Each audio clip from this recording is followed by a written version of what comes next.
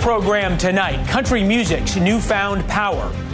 If living here don't kill you, the medicine will. Brad Paisley takes on the opioid epidemic in rural America. Where I'm from has been under attack. Can rural values solve the nation's problems? We'll try that in a small town. See how far you make it down the road. Oprah in office. Voting rights are being gutted. Women's rights are being dismantled. Books are being banned. History is being rewritten. How about Meghan Markle or Michelle Obama on her way to a 2024 presidential run? We break down the possibilities to replace California Senator Dianne Feinstein.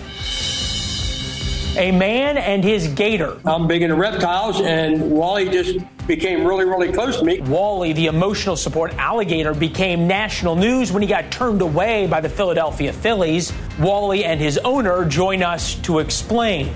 Is he house trained? Oh, they go in their water. They go in the pond. I have a 300-gallon pond in my living room. Wonder drug for thee, but not for me. It solves obesity. Obesity kills. Why America's rich and famous get Ozempic, but you don't. Welcome to the Ferris Show on television as we head into the weekend. First tonight, the new political movement defined by country music. We've been telling you for a while about the urban-rural divide in America. Country music, of course, speaks to the rural way of dealing with life, even if you live in the city. And Brad Paisley is out with a new song about the opioid crisis. There's coal under the mountains and golden down their pails. If living here don't kill you, the medicine will. 4 in 10 adults in rural communities say they or someone in their family have been addicted to opioids, including prescription painkillers and illegal drugs like heroin. For context, it's 1 in 4, roughly half for people living in urban communities. It is crushing Appalachia. Opioids in other rural areas in Appalachia are the forgotten issue of American politics. Western Pennsylvania, rural Michigan and Wisconsin, parts of North Carolina and Arizona, perhaps Georgia, will decide the presidential election. In those states, opioid overdose is the leading cause of death for people between 18 and 44. We've had so many family members and stuff die in just the past little while that it's unreal. I've been in treatment multiple times. I've tried to get this right since I was like 19 years old. I didn't even have to ingest it. Like real quick, it could be in my hand and I instantly felt better. How powerful that grip was. The opioid crisis in country music, the opioid crisis is described in country music, is far different than the one we see and have shown you pictures of in Skid Row in Philadelphia or San Francisco. That's the opioid crisis you hear about, the junkies in New York's new plan to hand out the overdose reverser Narcan or safe injection sites. But in Appalachia, it's very different. There's no way to escape it. It affects everyone, people at church, people at the grocery store, people at work. And it affects people from every walk of life. The medicine will, which is the way that we have dealt with the fact that this is the epicenter of the opioid crisis. Where I'm from has been under attack. I said in Appalachia it affects everyone, people from all walks of life. It also kills people from all walks of life in Appalachia. As we've shown you, rural America feels under attack in general. You could perhaps link it all the way back to President Obama's line about bitter people clinging to their guns and religion. So it's no surprise that people have fought back every way they know how, including with music. For example, Jason Aldean's Try That in a Small Town. We'll try that in a small town. See how far you make it down the road. Around here we take care of our own. You might remember a month or two ago, the coastal elites branded that song racist. Rural America made it #1 on the charts, not just the country charts, but it became the most played song in America. Politicians would be wise to take note, politicians of both parties. Rural America, as defined by country music, is fighting back. Kurt Bardella is here, Democratic political strategist, country music aficionado, and author of Country Music's must-read morning newsletter. It's good to see you. Andrew Breitbart famously said that politics is downstream of culture. What is the country music culture telling us about politics in America? I think that it's telling us that there's just a very, very big disconnect, Leland, between how the elites in D.C., New York, L.A., perceive problems like the opioid crisis and what it actually feels like in real small towns, rural America. Because as you pointed out in your intro, it's very different in Appalachia, in West Virginia, than it is in an urban area in Detroit or Philadelphia or New York. And that's what's so powerful, I think, about Brad's song here and the video elements to it, which he filmed, literally in the coal mines of West Virginia on location, and bringing to life what it looks like when an entire small town community is absolutely decimated by a crisis like this. And it looks very different presentation-wise than anything that we have seen so far and how people talk about this crisis. And that's what the beauty of country music is. That's the beauty of the storytelling that we see from people like Brad Paisley, that they're able to elevate the conversation and hit it home in a way that cuts through a lot of the political BS we see day in and day out. Yeah, there's something, though, about country music that now is resonating outside of rural America, right? It's rural values into suburban America in a representation. And that feels to me like a big change from when I was a young kid growing up on country music. Yeah, I mean, I think we always talk about how if you want to change hearts and minds, you have to meet people where they actually are. And if you're going to try to get people to understand a different perspective, a different way of life, art, music, this is the way to do that. This is what's so powerful about the type of presentation we're seeing from Brad Paisley in these first three songs that were released today for his upcoming album, Son of the Mountains, that it is taking it outside of Appalachia so that everybody can see, wherever you live, this is what the lived experience is like for these people right now. And on some level, when you see their pain and you see their truth and you see in that video the anecdotes from real life victims of the opioid crisis, it hits home. It's something that we can all universally relate to. Yeah, the most famous singer in America right now was a country singer, is no longer. I'm, of course, talking about Taylor Swift, 385 million followers across all our social media platforms. Are we being clear-headed enough in Washington about how influential these cultural figures, whether it be country music or Taylor Swift, who sort of has now transcended country music just into music, how influential these figures are in American politics? I think it's interesting because for so long, when we have that conversation about influencers and celebrity and culture, oftentimes we think about the lefty activists really in a lot of ways.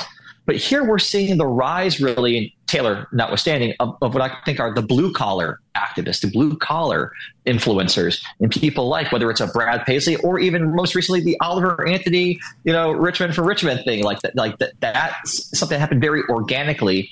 Also, like the Aldean song, became the #1 song in America, not just in country music, in America, on the Billboard Hot 200 chart. It's like, that tells you that there's something that's being tapped into. I want to get you on this because you may have brought us to the intersection, right? Which is a group of people who feel forgotten, both by the left and the right.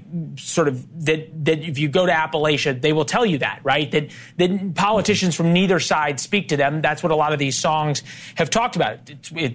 Rich men north of Richmond, try that in a small town, and now Brad Paisley's piece. That was what RFK talked about today. Looks like he's going to announce on October 9th an independent run for president. Take a listen. We're going to have to rewrite the assumptions and change the habits of American politics. We're going to tap into a mighty surge of people power to reclaim an honest, peaceful, just, and prosperous America. We're going to look back on this as sort of the wild card that came into the 2024 presidential race? It remains to be seen. I think that RFK, he's such an interesting cat, right? This is a guy who started as a Democrat, has the most famous last name, perhaps in Democratic political history, but still aligned at times with figures like a Steve Bannon and a Roger Stone and a Tucker Carlson. Now he's running as an independent instead of a Democrat. This is someone who, while he was running as a Democrat, had higher approval ratings with Republicans than with Democrats. So it's like, I don't even know what to make of that. Is there that there are people on both sides throughout this country who feel left behind, who do not feel seen, who right now are not being spoken to by the current list of people that are running for president? Absolutely there is. There's no doubt about that. Is RFK going to be the guy that's going to tap into that successfully? I have my doubts, but we'll see how it plays out. All right.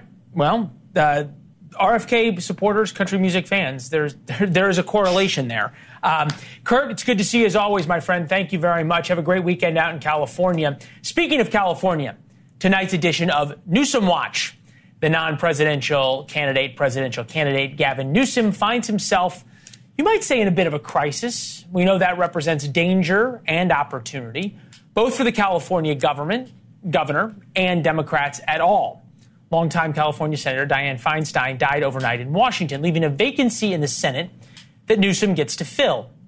And in the past, he's promised to replace Feinstein with an African-American woman, leaving 4 very well-known national figures as possibilities: Michelle Obama, Oprah, Kamala Harris, and not to be left out, because she has talked about political aspirations in the past, is Meghan Markle. God help us all. Former Biden campaign surrogate Kevin Walling is with us now. On a serious note here, I have to think that there were a lot of Democrats right now who are secretly hoping, you don't have to say it, secretly hoping that it's Kamala Harris. You're going to get me in trouble. You're going to get me in trouble, Leland. You don't have to say it. Your smile said everything. I'm sure Maybe you're not. Maybe you're not. I'm not. There are Democrats who are talking about Kamala Harris. I think the only people really talking about it are folks on the right that want to placate and put up this kind of divide between the president and his running mate who successfully toppled Donald Trump. I think the greatest indication of the team together is what they did just 3 years ago. Okay. And then there was the smile. But look, I'm with you. I'm always smiling. As we look at this, okay, you got Oprah, you got Meghan Markle, you got Michelle Obama, possibly, although not a California resident, I don't think. Does Gavin Newsom get something by going way outside the box here? Who could be mad at him if he appointed Oprah? Hey, it's a good point. Listen, you've got so many political factions. You've got L.A. versus San Francisco in terms of political basis.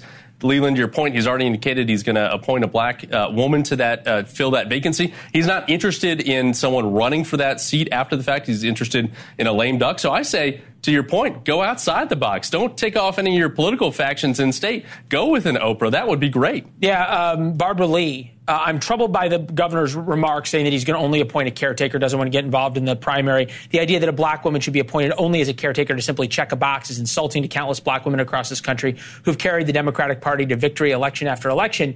Man, Gavin Newsom can't catch a break. He can't catch a break. And she wants that appointment, obviously, because she's one of those top 3 contenders come the primary next March. All right, so if Newsom is going to end up running for president, who does he appoint? Who does he get the most out of? You're highlighting a good partnership with Oprah. I mean, Gavin could be one of her favorite things. Not Meghan Markle, though. Not Meghan Markle. No. I don't think that's a winning strategy. Although she's indicated that she's interested in political life down the road. Yeah. Any other names? My out of the box theory is he should appoint Hunter Biden. Hunter's now a resident of California. He's living in Malibu. What better way to stick it to House Republicans than to put Hunter Biden in the United States Senate for this year? And also to stick it to Joe Biden, too, right? Well, we'll see if he votes with his dad, the president. That would be the way he would stick it to him. Yeah, but if Gavin Newsom appoints Hunter Biden, it just makes Hunter Biden like this huge issue in Washington. Look, I guess that's true. If Gavin Newsom wants to run for president, that's quite the Machiavellian move. It could be. Although he's been a very loyal soldier to this president, as we saw just in the debate recaps. Yeah, there's a lot of people who are loyal soldiers just as long as they keep. As long as it's politically viable. We've seen history of that. Until they're not. It's exactly. Good to see you. That's what Washington's about. Good to see you, brother. Despite what you hear on other networks, we have a prediction for you. The sun is going to rise tomorrow. In fact, it's going to rise in the east. Normally, we wouldn't have to say that, but in light of news coming about the government shutdown from other networks, we just thought we'd reinforce the idea.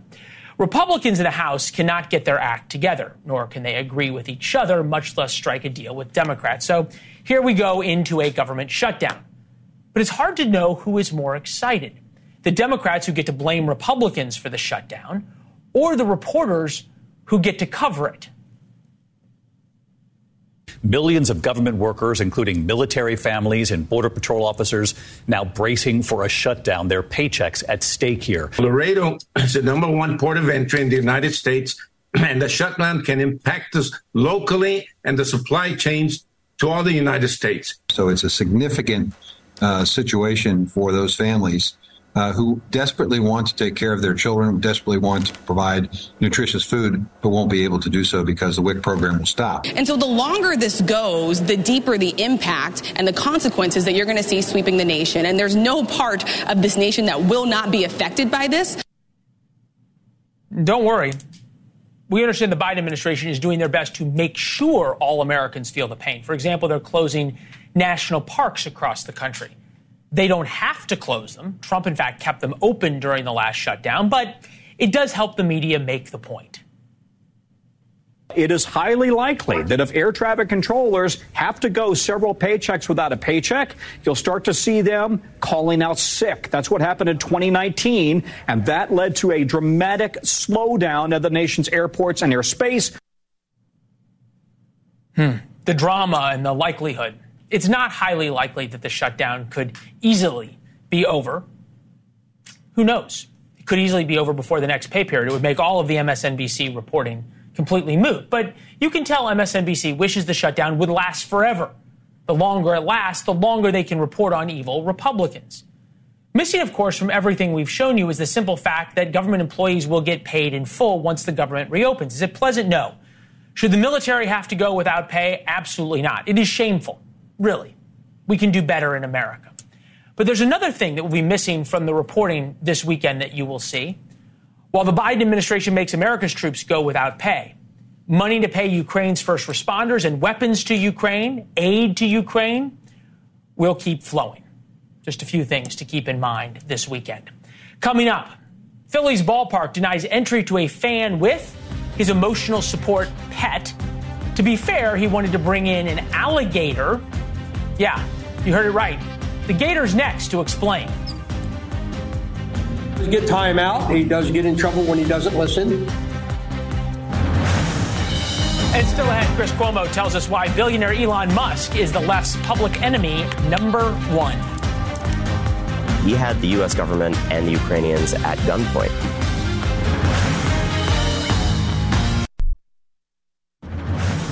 Do you have a permit to have him on the street? I have a federally license. You have a permit? They were asking if he had a permit for Wally. And you might have heard of Wally. Wally is the emotional support alligator that walks on a leash and gives hugs. I'm actually serious about this. Wally became national news earlier this week when he got turned away at Philadelphia Phillies ballpark. That situation has gotten cleared up, but we figured we needed to learn a little bit more about Wally. Tell me kind of the responses you get when you walk around with Wally. Are people sort of surprised at some level? Well, they're surprised, but they're anxious to meet him. Wally is world famous, and most areas, everybody's known or heard of Wally, and they're always excited to meet him. So when they see us, they'll say, "Can I go up and pet him? Can I get a hug? Can I get a kiss from him?" So then we permit it to happen. How big is he? He's 6 feet. So he's 6 feet. I know you've trained him to keep his mouth closed when he's around people. He likes scratches under the chin. How is it that you decided, and I know he helps with your depression and other things, how is it that you decided to have an alligator as a support animal rather than a dog or a horse or something else? Well, if I had anything with it, it'd be a venomous snake. I'm into reptiles.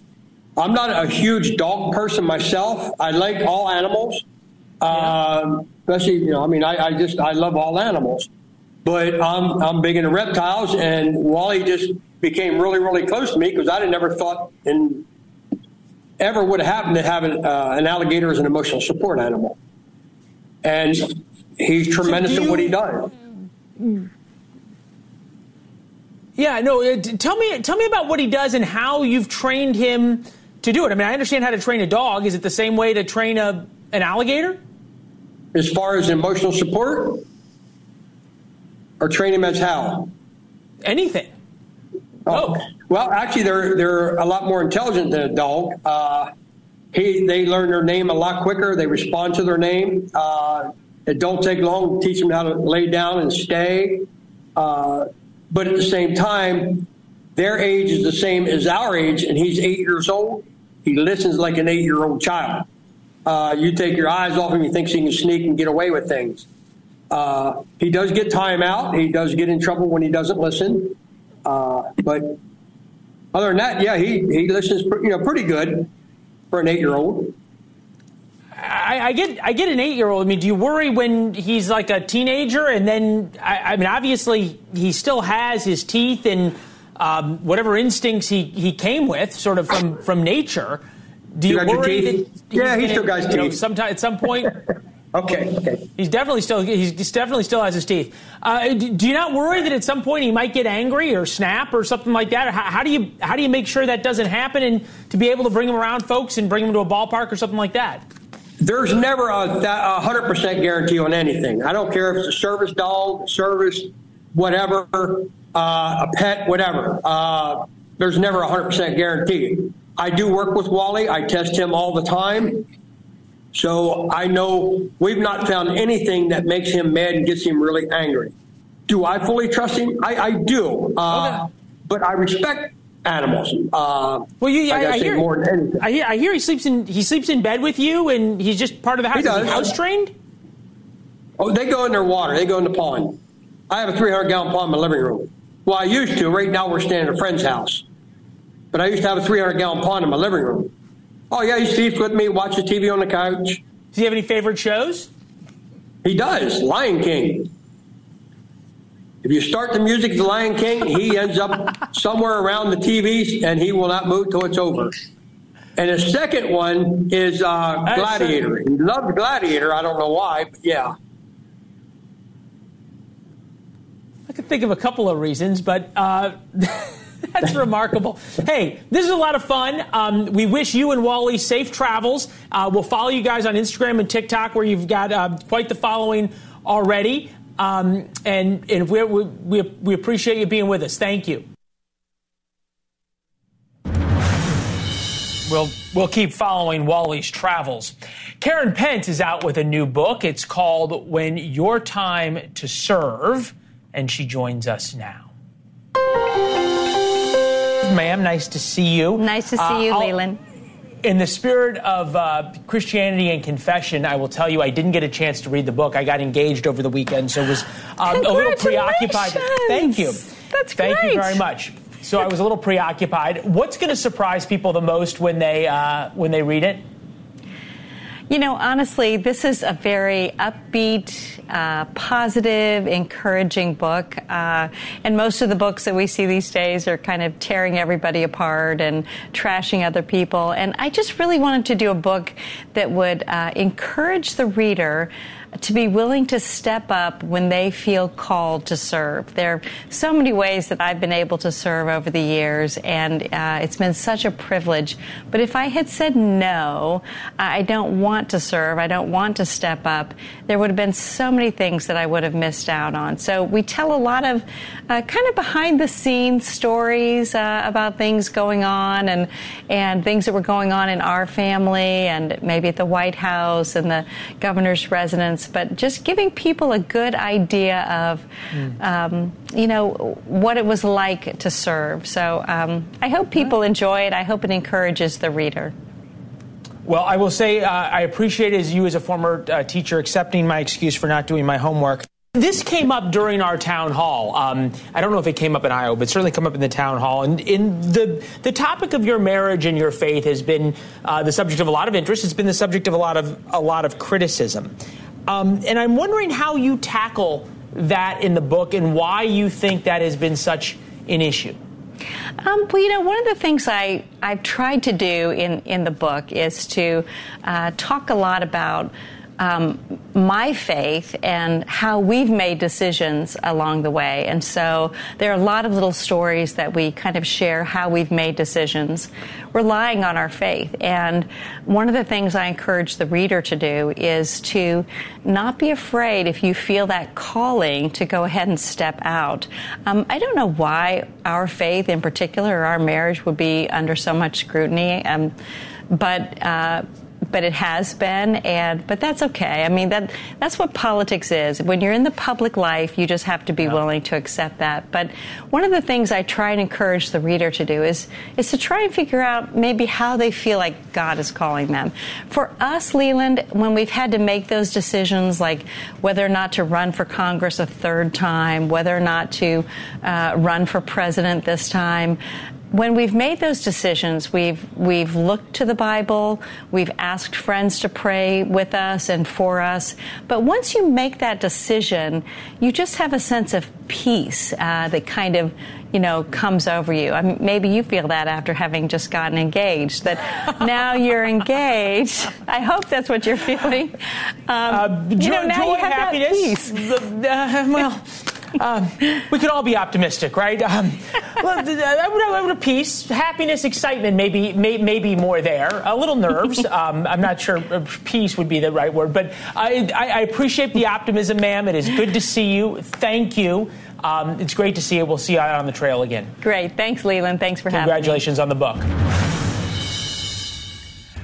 We have one of the biggest tools to stop the deaths of millions of Americans each year. So why America's elite won't push to get the drug insured and into the hands of all Americans who need it. Why are they keeping Ozempic for themselves when we come back?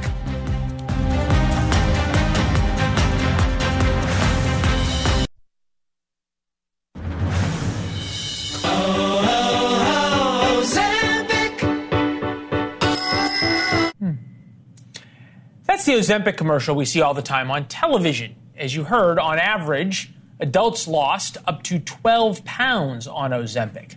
Doctors say the invention of Ozempic is up there with penicillin in its ability to save lives, to change medicine. But its cost puts it out of reach for all but the richest of Americans. And The Atlantic, otherwise known as the liberal Bible, a must-read in the Hamptons, Palm Beach, Miami, Los Angeles, they want to keep it that way. They write, could Ozempic derail the body positivity movement? The medical miracle could reverse our progress on accepting bodies of all sizes. In other words, we in the Hamptons in LA can afford Ozempic, but the rest of America should just be happy being fat. Never mind that obesity is one of the top killers in America. The toll from being overweight includes increased risk of heart disease, diabetes, stroke, and certain cancers. A study from the Journal of Population Studies estimates that about 1 in 6 U.S. deaths, 1 in 6, are related to excess weight or obesity. The study says existing studies have likely underestimated the mortality consequences of living in a country where cheap, unhealthy food has grown increasingly accessible. Sedentary lifestyles have become the norm. It's far worse in poor and minority communities. A third of Americans are overweight. Another 35% are obese. So this is not a trivial question we're dealing with. Ozempic is proven to help Americans lose weight by making you feel full. If Medicare and private insurance companies paid for weight loss drugs like Ozempic, it would save the country nearly $1.5 trillion over the next 30 years because people on weight loss drugs would have lower BMIs. Lower BMIs is directly correlated with fewer doctor's visits, hospitalizations, fewer weight loss surgeries, fewer heart attacks. The list goes on and on and on. With insurance, it can cost as little as $19 a month. But look at this huge difference. Without insurance, it's $900+ a month. And there appears to be zero pressure by the political class in America on the insurance companies to cover this life-saving drug. With us now, pediatrician, assistant professor at LSU Health Sciences Center, Dr. Corey Hebert. Doc, it's good to see you, as always. Is there a missed opportunity here with Ozempic and Wegovy to force insurers to cover it and offer this huge hope to millions of Americans? There is, and I'll tell you why. There's several reasons that are going through my head right now as to why we can't do it. First of all, the medicine is actually prescribed for people with diabetes. And I think what they were thinking is that if they just said everybody could have it, there would be a huge shortage. I think that's one big thing. But in the same way they can say that, we also know that the American Academy of Pediatrics has recommended that any child over the age of 12 that has some type of medical issue with obesity should be able to take a medicine for their weight loss, as well as we know that people across the United States are getting all types of great response from Ozempic. They're losing lots of weight, and we have studies now to show that not only are they losing weight, they are actually having a decrease in heart disease. So, I mean, this is a really big deal. It kind of weighs on both sides, but you kind of got to lean to the side of saying we need to get this done for everyone. Yeah, I just think about the insurance lobby and how powerful they are. You got the pharma lobby that obviously wants to keep prices high. The insurance lobby, insurance companies won't cover anything that they don't absolutely have to. Obesity demographics by race. Black and Hispanic is 7 to 10 points higher than whites. Obviously, Asians is much lower. Obesity has tripled over the last 60 years in the United States. 7 in 10 Americans obese or overweight. This is a game changer, and I just can't help but think that the insurance companies are sitting there going, in the way it could save so many people's lives, it could also cost the insurance companies an arm and a leg. Why don't you think politicians are talking about this more?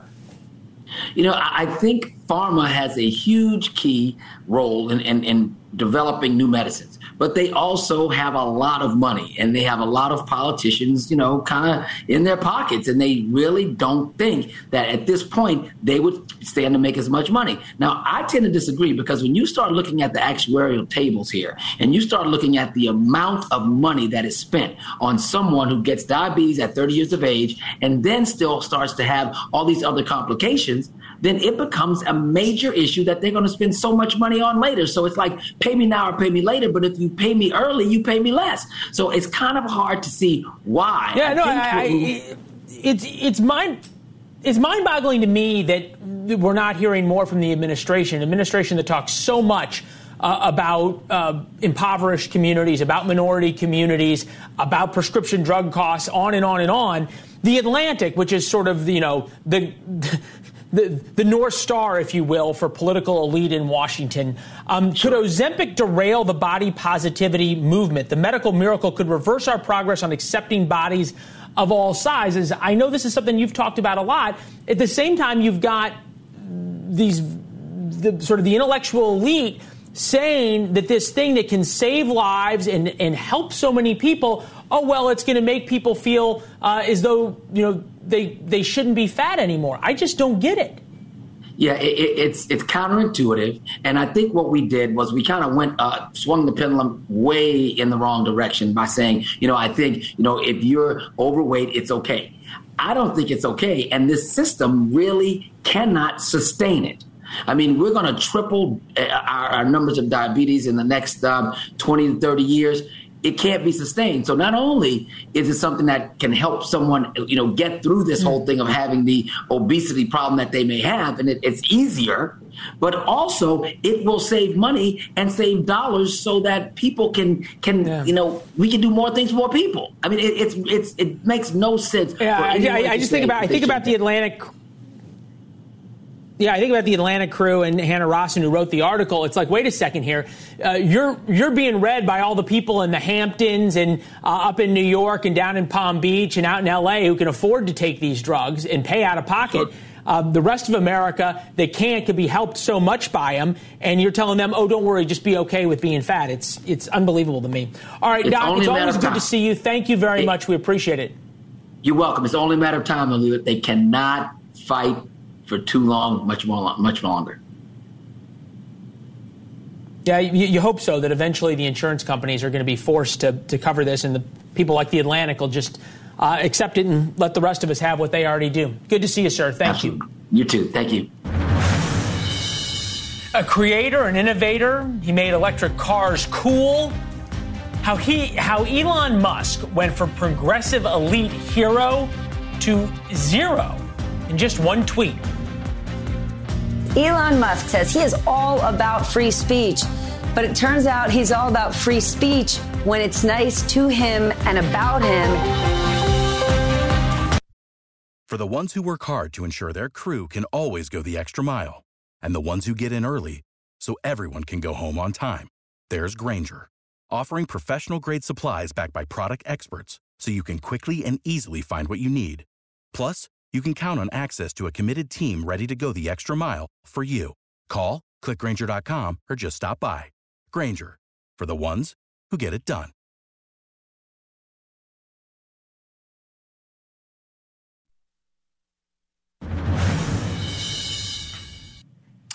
All right, so Elon Musk was at the border last night. His newfound interest in politics and America's culture has earned him Trump-like treatment from the America's left. Remember, America's left used to love Elon Musk. Now they hate him. His companies face multiple investigations: Neuralink, SpaceX, Tesla, and X, Twitter. Investigations into all of them. There's an investigation and a lawsuit against SpaceX for not hiring enough immigrants. Just so we understand this, that the White House cannot figure out how to deal with the issues at the border right now in America. But they can figure out how to investigate Elon Musk. And there's a reason for that, as explained by so many in the advocacy media attacking Elon Musk. Now, the proliferation, of hate speech on the platform is obvious to anyone who uses it. Anyone except, it seems, for Elon Musk. He lives in a right-wing bubble, one where grievances of the anti-wokeism and MAGA warriors are real, and opening the floodgates for the return of fascist trolls. Elon Musk says, wow, this is about free speech. It seems to me that it's about free speech of straight white men.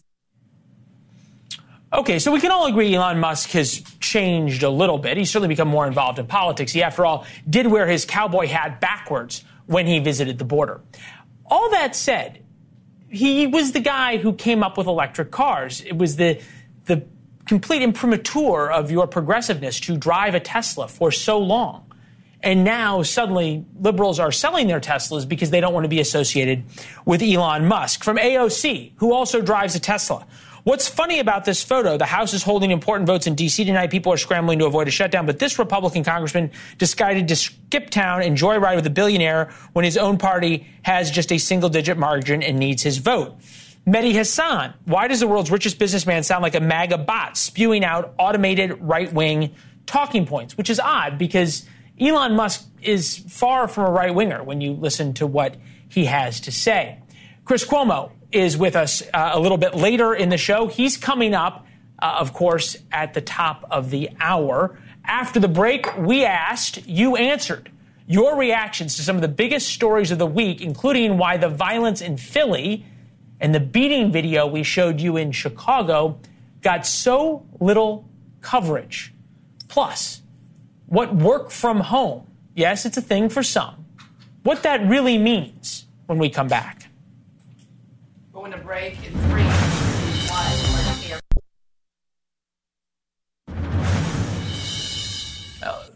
Congress is still working here in D.C. on a Friday night, so you know something must be up. The clock's ticking to avoid a government shutdown that could, as we told you, at least make things inconvenient.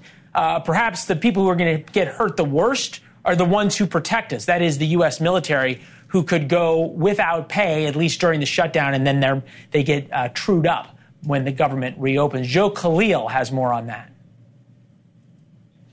The bill is not passed. With another failed vote in the House on a temporary government spending measure, the Congress and the country now bracing for what seems like an inevitable government shutdown. I don't want a government shutdown. Food safety will be, in essence, in jeopardy. Law enforcement will not be paid. Unless Congress comes together on a solution, the government will shut down Saturday at midnight. Critical services like SNAP and welfare benefits for low-income families will likely stop going out. Federal employees like TSA and border agents will have to continue working without a paycheck. And because Congress failed to pass a bill funding the Department of Defense, active-duty military members will have to go without pay as well. Tens of thousands more federal employees could be furloughed. People are really worried about just keeping up their day-to-day expenses when they're not getting a paycheck. Democratic Congresswoman Alyssa Slotkin says her constituents in Michigan worry about making ends meet if a shutdown goes from days to weeks. She says Speaker Kevin McCarthy has a choice to make. Does he want to do what's the right thing for the country, for real people, or does he want to just save his own skin and save his own job by being beholden to 15 or 16 extreme members of his own party? Much of the disagreement that's led Congress to the brink is between House Republicans themselves, the party failing to agree on spending levels, the more conservative wing, the Freedom Caucus, refusing to support anything short of 100% of their demands. The dispute leaving the party split, frustrating some Republicans like Dan Crenshaw. When you don't play as a team and you don't make your demands clear ahead of time, like we wanted to do with the border, you're just going to lose. And so they made us lose. It's like they wanted us to lose. The Senate has its own version of a temporary spending bill that House Republican leaders refuse to bring up for a vote. Would you sit here and ask me the question, why don't I surrender and just go with the Senate and ignore the problem? Is that the question you would ask? I pledged in taking this job to change Washington, to stand up for the American public. An animated Speaker McCarthy argued the Senate's bill doesn't cut enough spending, nor does it have enough border security. Neither side of the Capitol blinking, the stalemate plunging the country closer to a shutdown. All right. That was Joe Khalil reporting. The showdown on Capitol Hill, the negotiations continue. So this is now Friday. Congratulations. We have all made it. Time for your take on the week's news. And we got a lot of responses from you about our segment over the past couple of nights about the lack of a moral compass among black urban youth in America. And in many cases, as we showed you with video, just a complete lack of regard for human life. But if chasing down someone on a bike and hitting them with a car isn't a hate crime, what is? If randomly beating someone in broad daylight after you rob them isn't a hate crime, what is? Once people feel it's okay to loot, once the culture tells them there are no consequences for stealing or for anything else because of past wrongs, well then pushing people in front of subway cars, which is now the going thing in New York City, is not that big of a stretch. Chasing them down in cars becomes sport. All right, so Elaine Bryn from Austin writes, thank you. You're the only reporter who will call a hate crime when it's black, brown beating or killing a white person. All those champion no penalties for crime, defunding the police, and progressive criminal justice have been proven wrong. All right, Elaine, thank you very much. They don't seem yet to think they are wrong, but that can perhaps be because they care more about their political careers and financial enrichment than they do about the black and brown communities they purport to represent. JR weighed in about our segment here about it taking 2 years for the U.S. Space Force to get new uniforms. We are the United States of America, he writes to @Leland Vittert. We can multitask, supply uniforms to Space Force, and build supersonic missiles. You sound so negative about our country. Actually, JR, when you think about it, I'm incredibly positive